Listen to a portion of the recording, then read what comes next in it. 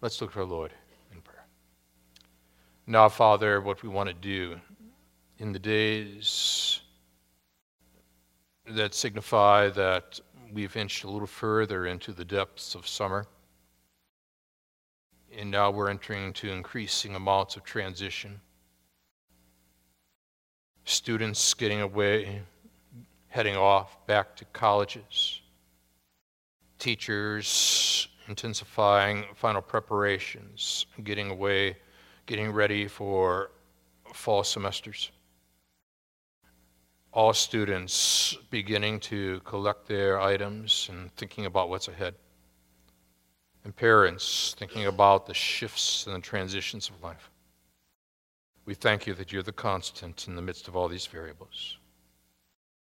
The Apostle John saw the changes as well in the time in which he wrote. And we can understand a little better, Father, of what his teachings are all about when we relate them directly to our everyday experiences, which is what we're about here this morning. So, Father, these minutes you give us together are important, special Lord's Day experiences. We want truth to penetrate each and every aspect of our lives. So the minutes you give us to be together, it's our prayer once again that you would warm these hearts, that you would engage these minds, that you would shape these wills.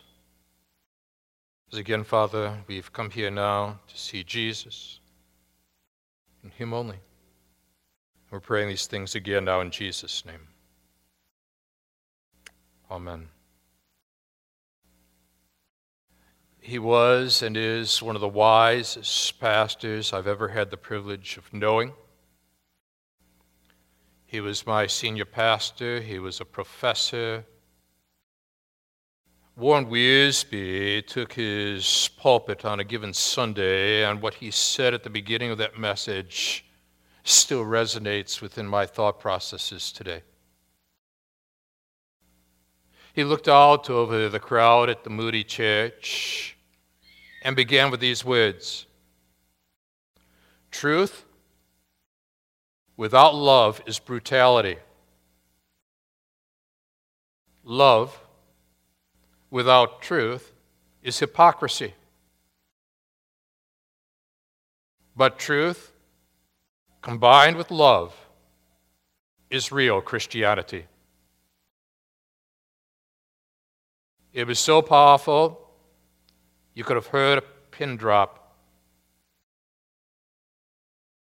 Truth without love is brutality. Love without truth is hypocrisy. Truth combined with love, real Christianity. It's that combination that seems to capture our attention when we look at these opening verses in 2 John. You're going to see that combination in verse 1. The elder to the elect lady and her children, whom I love in truth. You're going to see it at the end of verse 3, where grace, mercy, and peace will be with us from God the Father and from Jesus Christ, the Father's Son, in truth and love. What I want to do with you this morning, where we find ourselves as families, as single people, as we see students now prepping for fall, is to try to relate truth in the terms of the transitions in which we're facing, so that we're better equipped individually and as families, single, married, whatever, to be able to apply God's word to our lives. Bearing in mind that truth without love is brutality, love without truth, hypocrisy, but truth combined with love, real Christianity.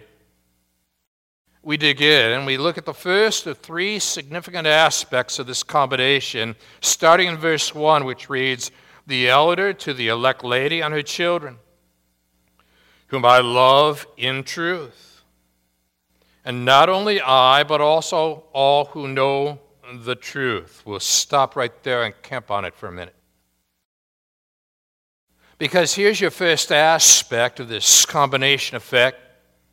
The number one, truth expressed in love distinguishes the family of believers. This is our distinguishing feature, the mark that separates you from the rest of the culture. It all begins with this opening statement that captures our attention. It's almost as if he wants to go anonymous in the wider Roman culture, but this man, this writer, is known in evangelical church circles. He's known as the elder. And what gets our attention in the original language to start with is that the word elder is the Greek word presbyteros. We get the word Presbyterian from it. The presbyteros, it carried within the day and age in which John wrote, as someone advanced in years who had authority. Someone advanced in years who had authority. Now, you've heard me say before, if you've been around it a little bit, that it's possible to grow old in the Lord and not grow up in the Lord. The Apostle John has done both. He's reaching the age of 90 at this point. As he's reaching the age of 90, he has experience in life, but he has experience with God in life. The challenge is that too many people have experience with life without God. What he does is that he brings his experience with God to life. Do you? People need to understand how you relate truth to life, not how merely you relate to truth. They don't want to understand something about relevance. They want to see how this connects. I'm trying to make sense of the transitions that life has brought me through, but we've got to understand that God puts us in transitions so that truth can shine brightly. He's the presbyteros here. He has seen a lot. He's able to grow old and grow up simultaneously. So should we. Now, the same wording is used in his introduction in the 3rd John, where in the very same verse 1, the elder. The elder to the beloved Gaius, whom I love in truth. Sound familiar? So now he is positioning himself in such a way to capture attention, and he didn't even have to utilize his name because people knew. When we're talking about the elder here, we're talking about the Apostle John. But with that position of authority, likewise, there is this personal relationship that's unfolding in front of us. They know who he is. The next phrase here, once we're told that this is the elder, we're asking, to whom is he writing? And now your commentators are going to split. And some of them are going to say that this has to do with a certain lady. And then there are others that are going to say, well, whoever this anonymous lady is, this has to do with the local churches that the Apostle John has established. Now, if you bear in mind in Revelation 2 and 3 that there was a postal route, or route, depending upon where you come from. And those 7 churches in Revelation chapter 2 and chapter 3 were receiving truths regarding the book of Revelation that God had given to the Apostle John when he had been transitioned to the Isle of Patmos. See, I take it that the elect lady here is one of those churches. At this point, the Apostle John is writing from Ephesus, modern-day Turkey, and he is writing to the elect lady, a particular church, and as he does so, there's something on his mind that's going to come out in 2 John and 3 John. And what's on his mind, I've tried to put out in our insert this morning. Well, I wrote that the purpose of 2 John, 3 John as well, was to protect churches from false teachers who'd gone out. Possibly from John's own church in Ephesus, you see. and began to distort the gospel, because as John stated in 1 John chapter 2 and in verse 19, they went out from us, but they were not of us. So it's not possible for you to traffic in the religious crowd. And they're with us, but they're not of us. They haven't experienced that new birth, but they have some kind of religious pedigree.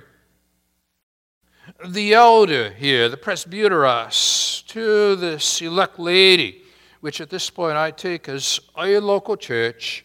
And what captures my attention next is that some of the members that he is talking about in this church, her children. I began to do a search on this word throughout a Greek literature, and the Greek word here, teknia, was a word which was used to describe medical pediatrics. The way in which somebody in the pediatric realm was caring for the newborns of this world. I then think about Dr. John Dorsey, who's in his 90s. And a newspaper, the Detroit Free Press, tells us Dr. Dorsey, his career in medicine began when doctors were still making house calls, before the advent of the measles vaccine and the pacemaker, when polio epidemics maimed and killed thousands. In his 6 decades in medicine, Dr. Dorsey has seen almost everything.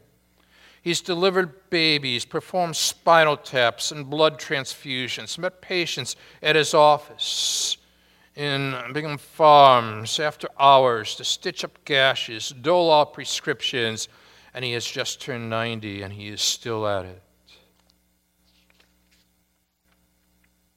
An early advocate for the need for infant car seat laws. He also has been deeply involved in establishing programs for people from overseas. Some of my first patients are entering their 60s now, he said.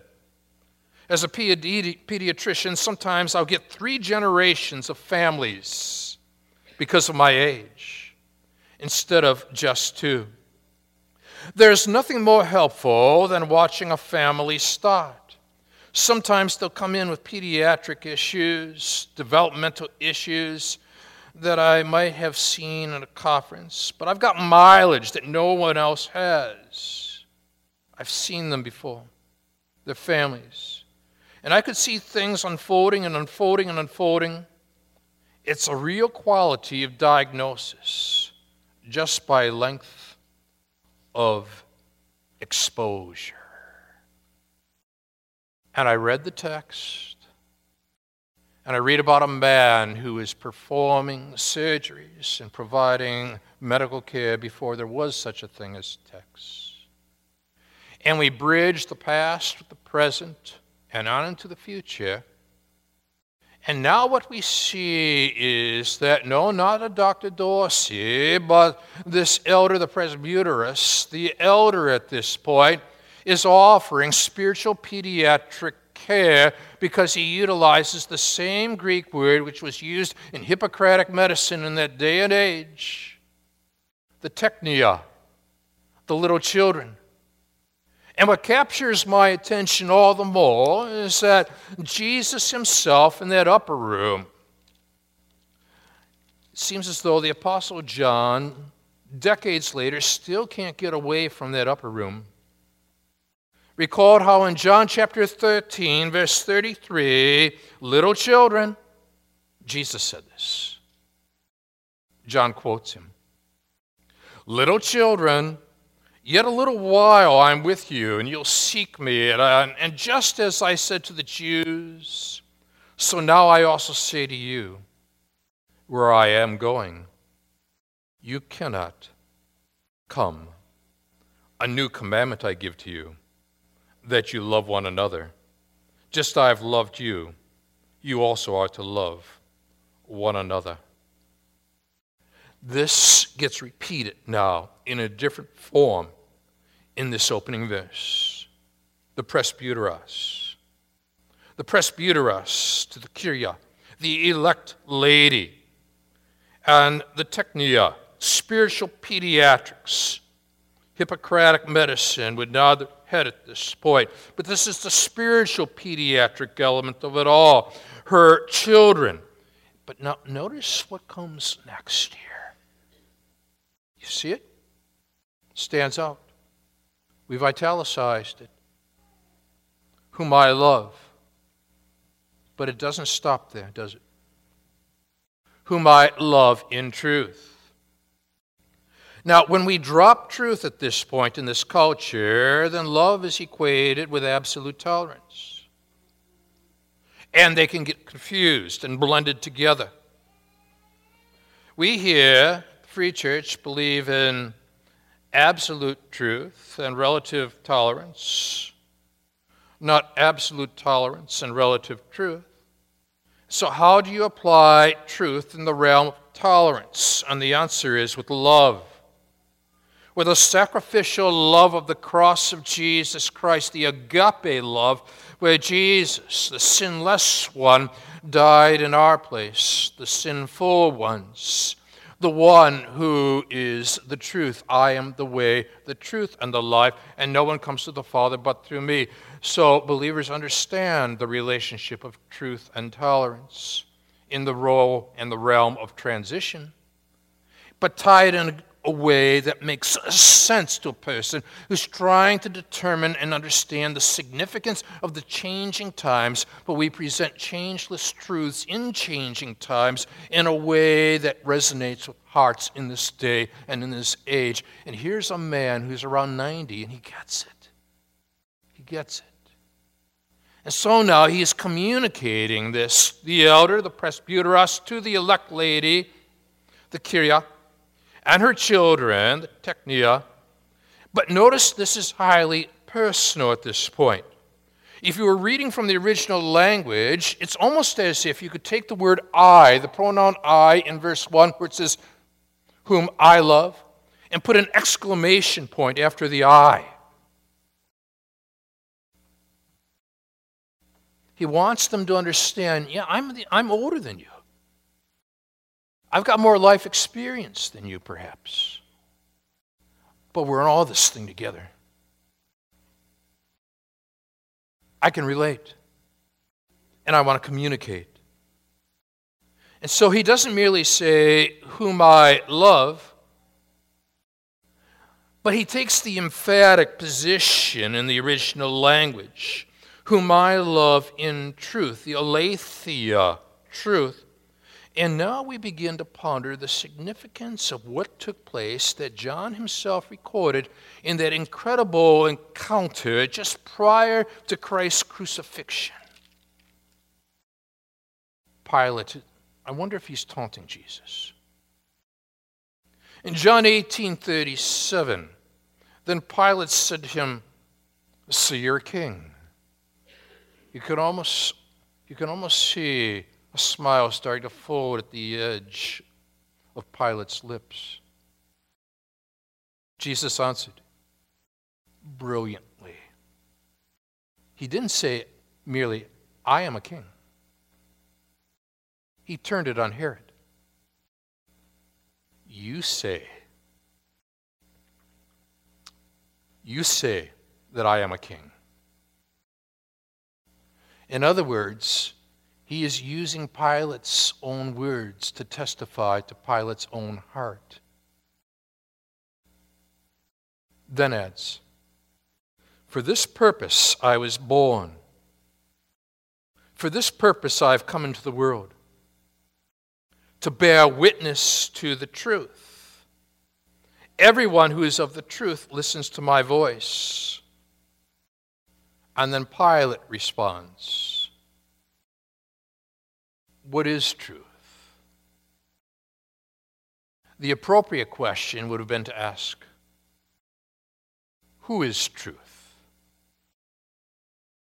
Because Jesus is bearing witness to himself.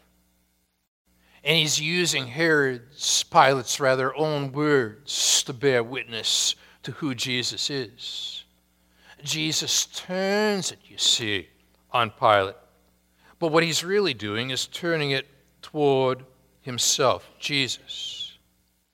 We explore this whole idea then of truth.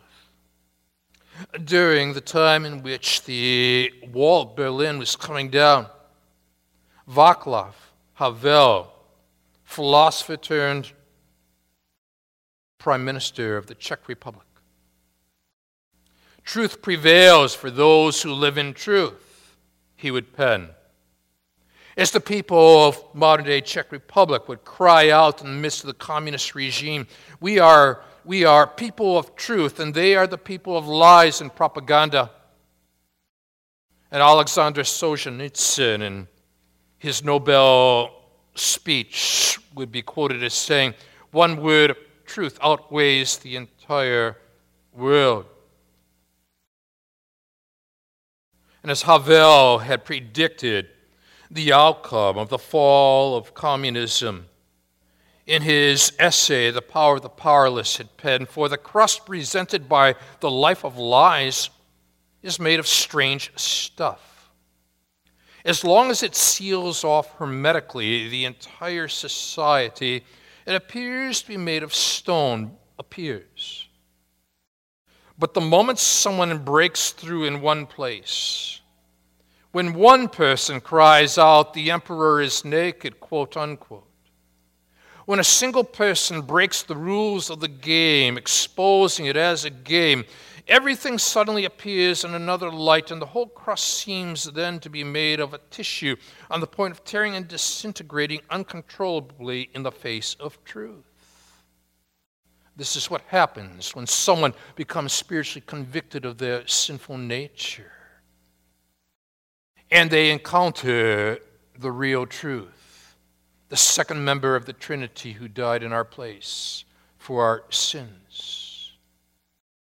The truth is solid, substantial. The presbyteros to the Kyria, the elect lady and her technia, spiritual pediatrics unfolding here, whom I love in truth. And there's a Warren Wiersbe, and as he's looking out over his congregation,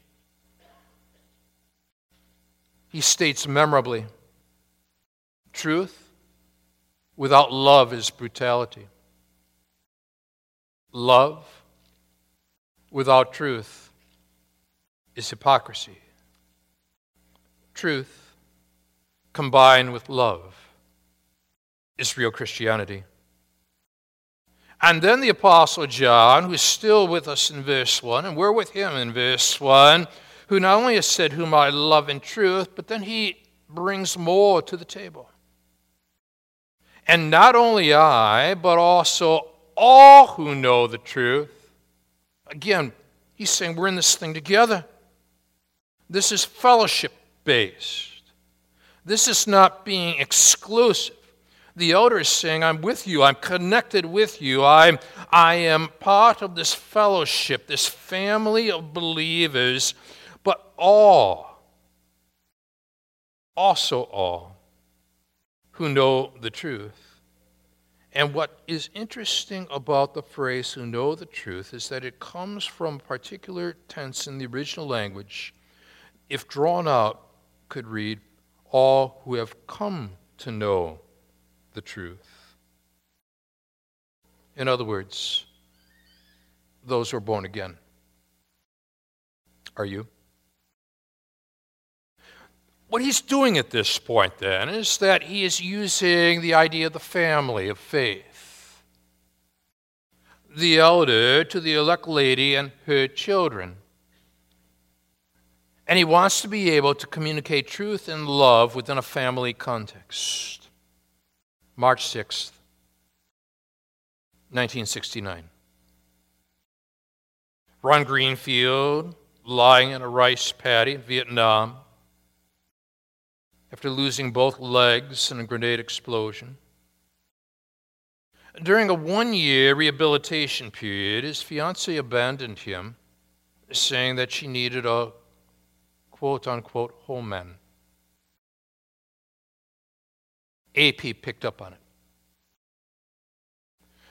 Ron learned by a cable news network of two boys born in Moscow who were twin amputees. No prospective adoptive parents willing to take the boys. Bitterness entered their hearts due to continual rejection. So you know what Ron did? Ron flew to Moscow, qualified for adoption, walked into the orphanage to meet the boys. And they were skeptical and bitter, unwilling, until Ron removed his artificial limbs, revealing his stubs.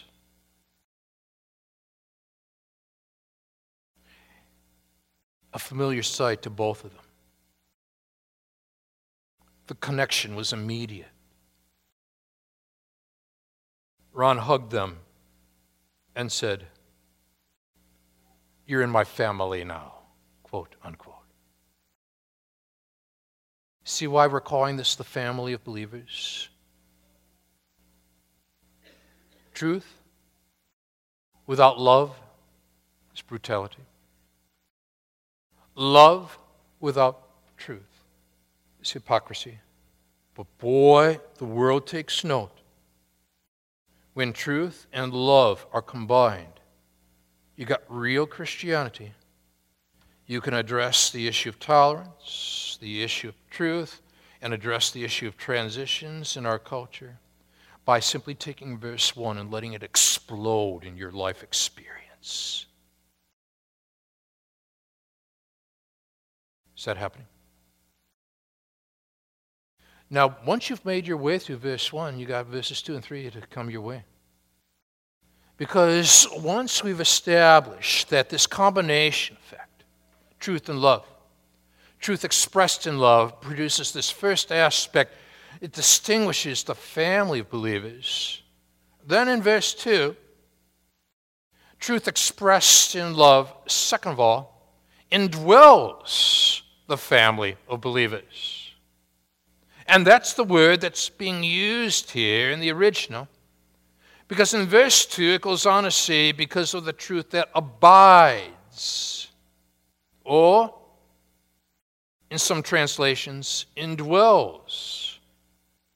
Or, other translations, resides. But where does it reside?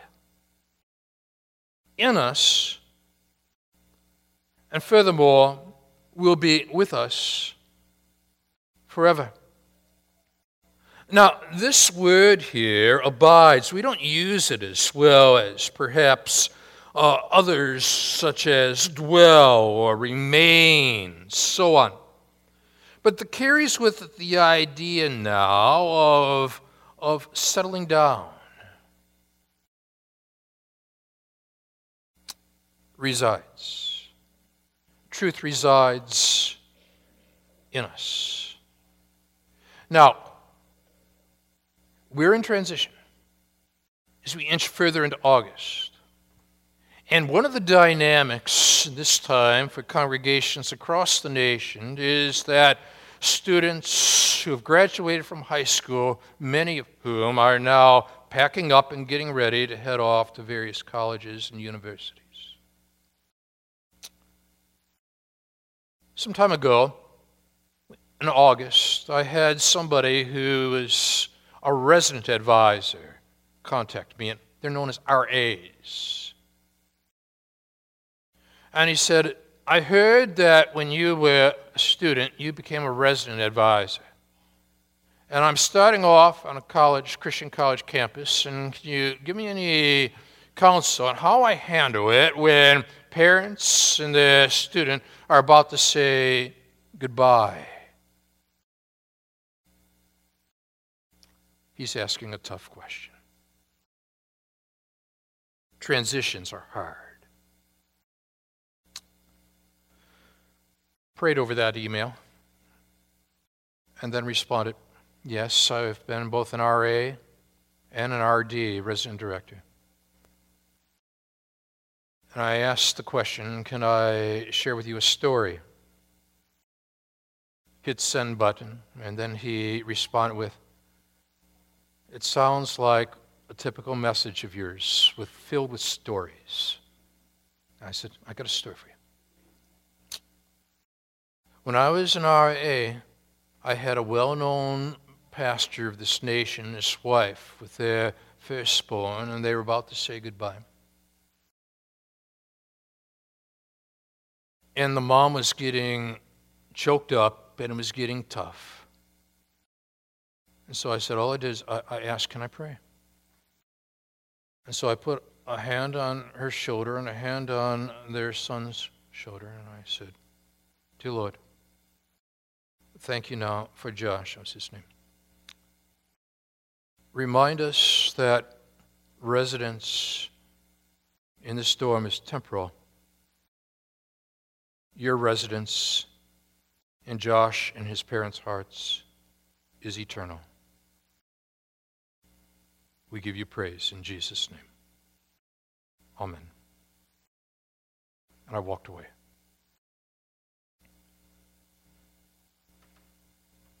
Older people get put in residential facilities when they can no longer function at their own residence. College students take up residence in residential dorms. What we have to bear in mind in the whole realm of the residential, we have to be able to distinguish between the temporal and the eternal of life. We cannot make the temporal eternal, otherwise we never let go of our students. We never let go of our parents. Nor can we make the eternal temporal. We've got to see how all this fits together via the crucifixion and resurrection of Jesus Christ, where the tomb, the empty tomb, validates what Christ did and introduces the temporal living quarters to the eternal truth of who Jesus Christ truly is. He brings the eternal into the temporal, invades our space, and gives us proper perspective about life because of the truth that, number one, abides, resides, indwells, lives. Where? In us. That's his residential hall, you see. But then adds, and will be with us forever. And now you have connected not only truth and love, but temporal and eternal. And you've got now an RA moment unfolding in your hands because you've got opportunity day in, day out to talk with people that are struggling with transitions. And you become their residential advisor. They're trying to make the temporal last. They're not taking the eternal into account. But you put hands on shoulders, you see, and you bring together the temporal and the eternal through the cross and the resurrection of Jesus Christ and put everything in proper perspective. And what this culture desperately needs is true perspective. Now, once we've worked through how truth expressed in love, number one, distinguishes the family of believers, and number two, indwells the family of believers, then you reach thirdly, grace, mercy, and peace will be with us. From God the Father and from Jesus Christ the Father's Son, in truth, in love. And thirdly now, truth expressed in love assures the family of believers. And watch how the assurances begin to unfold. He connects grace, mercy, and peace. Grace, getting what we don't deserve. Mercy, not getting what we do deserve. Peace, taking the brokenness and creating a new sense of wholeness. Hebrew word, Old Testament, shalom. Irene, New Testament and Greek word, merge together to create a new sense of harmony. Now work it backwards. Peace. That's the character of our salvation. Mercy. That's the need for our salvation. Grace. That's the provision of our salvation.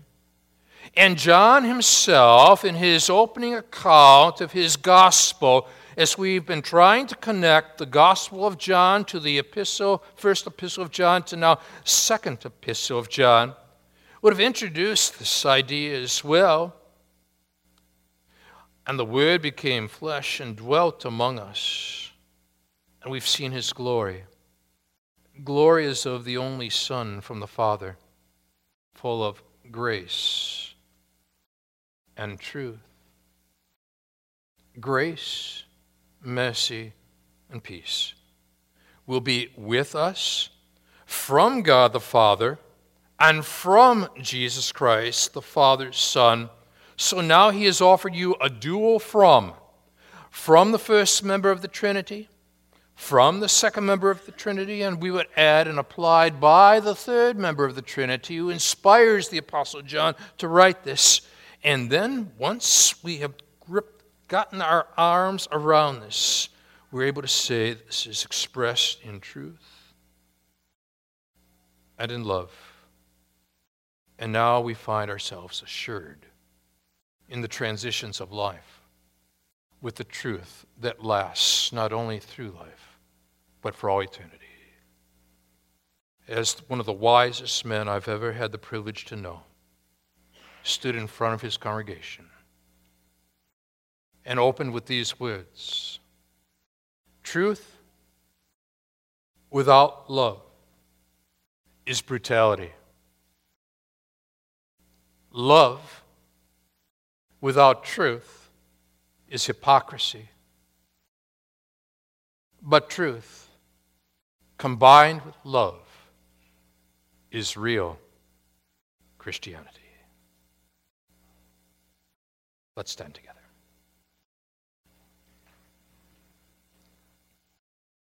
Now, Father, for the one who has been coming or has just arrived,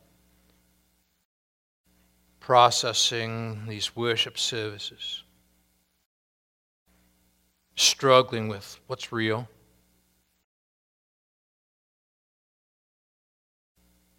always been thinking up until now that there's my truth and there's your truth, and now all of a sudden I'm being confronted with true truth. What do I do with all this? Speak to that heart. May he or she find themselves dealing with the truthfulness of our sinful nature. Repent of it. In putting true faith in the true Savior, Jesus Christ. And then being an avenue of expressing this truth through love into the hearts and the minds of each and every one that he or she knows. For all of us, Father, who have come to saving faith in Jesus Christ, pray that this will distinguish us. May we be aware of the fact that it resides in us. May your truth expressed in your love assure us. Now may we use this to impact others for your glory. Praying all this now in Jesus' name. Amen. God bless you.